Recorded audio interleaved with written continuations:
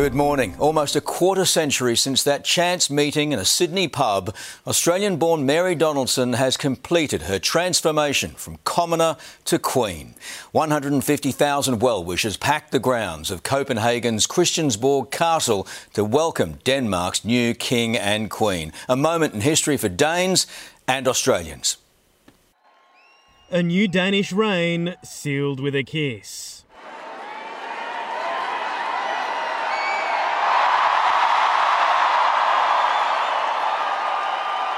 And a glimpse into the future. Streets lined by a sea of red flags ready to witness history. Queen Margrethe II leaving Christiansborg Palace flanked by royal guards, preparing for the final act of her reign. A dignified handover fit for the 83-year-old monarch, the longest reigning in Europe. The Danish Queen, the first to sign the Declaration of Abdication in over 900 years. The stroke of a pen ending her 5-decade reign and ushering in a new era. Her son becoming King Frederik X. Meanwhile, outside, crowds braved the cold to catch the first glimpse of the new monarch. On the hour, the doors of the Christiansborg Palace balcony swung open, a cheer erupting from the crowd as out stepped their new king.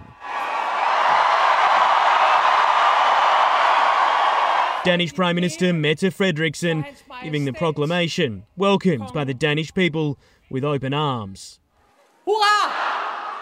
Hurrah! Before King Frederik addressed his people for the first time and revealing the new royal motto, United, Committed for the Kingdom of Denmark, and then joined by his queen, our Mary.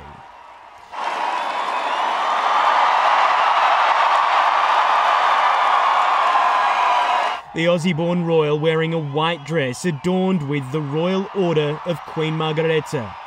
The royal couple joined by the new Crown Prince before sealing their accession with a kiss, sending the already excited crowd into a frenzy. The King and Queen all smiled as they travelled back home to the Amalienborg Palace, waving to well-wishers. Hundreds of thousands lining the streets, some taking to rooftops to be a part of history. So a spectacular day across Copenhagen, capped off this evening by the biggest ever fireworks display over the Danish capital from the Tivoli Gardens. A great way to end what has been a big day for this country and also for this family. Frederik, Mary and their 4 teenage children spending the night back here at Amalienborg Palace. Life's going to change for all of them in the days, weeks and years ahead. Hugh Whitfield there for us in Copenhagen. Foreign Minister Penny Wong has departed for Israel as Middle East tensions reach new heights. While she says Australia isn't a central player in the region, she hopes to advocate for a pathway out of the conflict. Here's Ashley Mullaney. Penny Wong's visit to Israel will be the first by an Australian foreign minister since 2016 and comes at a time of rising tension in the Middle East. Senator Wong departed Adelaide this morning, first stop Jordan for high-level meetings, then Israel. She'll be meeting with her Israeli counterparts and survivors of the October 7 Hamas attack, although it's understood she will not be visiting the border towns where the atrocities were carried out. She will also be visiting Palestinians in the West Bank, and as war continues in Gaza, she says this trip will be about advocating for a pathway out of the conflict. I will be focusing on advocating Australia's position, our priority on international humanitarian assistance, our priority on international humanitarian law. Senator Wong's visit comes as Israel marks 100 days since the Hamas attacks. Israel pleading for Australian and international support to get more than 100 hostages still being held captive safely home. The challenge for the West containing this conflict. The UK saying today it is not ruling out further joint strikes with the US on Yemen's Houthis that have continue to strike ships in the Red Sea. Sydney has suffered another summer soaking, the wet weather causing chaos on roads and cutting off power to homes in the northern suburbs. As Angelique Opie reports, experts warn it's just the start of what's to come.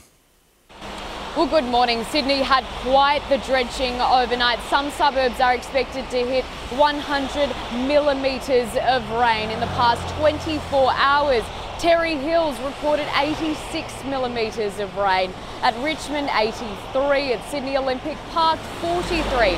Penrith, 40. And at Sydney CBD, 32. These recordings at 8 a.m. this morning. Now, overnight, there were significant power outages at suburbs including Avalon on Sydney's northern beaches, and one truck driver was actually caught in wet weather on Lane Cove Road at West Pymble. It jackknifed. Luckily, that truck driver walked away unscathed, but delays are expected to continue for the rest of the day. The Weather Bureau says there is more rain to come, so drivers are being urged to keep an eye out on traffic updates as they come to hand.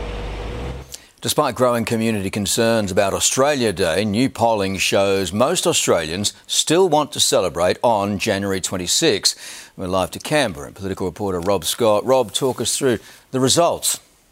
Well, Chris, more than 1,000 people were surveyed by the Institute of Public Affairs, and the poll found less than 1 in 5 Australians want to change the date of our National Day. The majority, that's 63%, want to keep Australia Day on January 26. The only group it was controversial among was 18 to 24-year-olds, with just 42% approving of the date. The greatest support came from those over 55, with 71% saying the date should stay the same.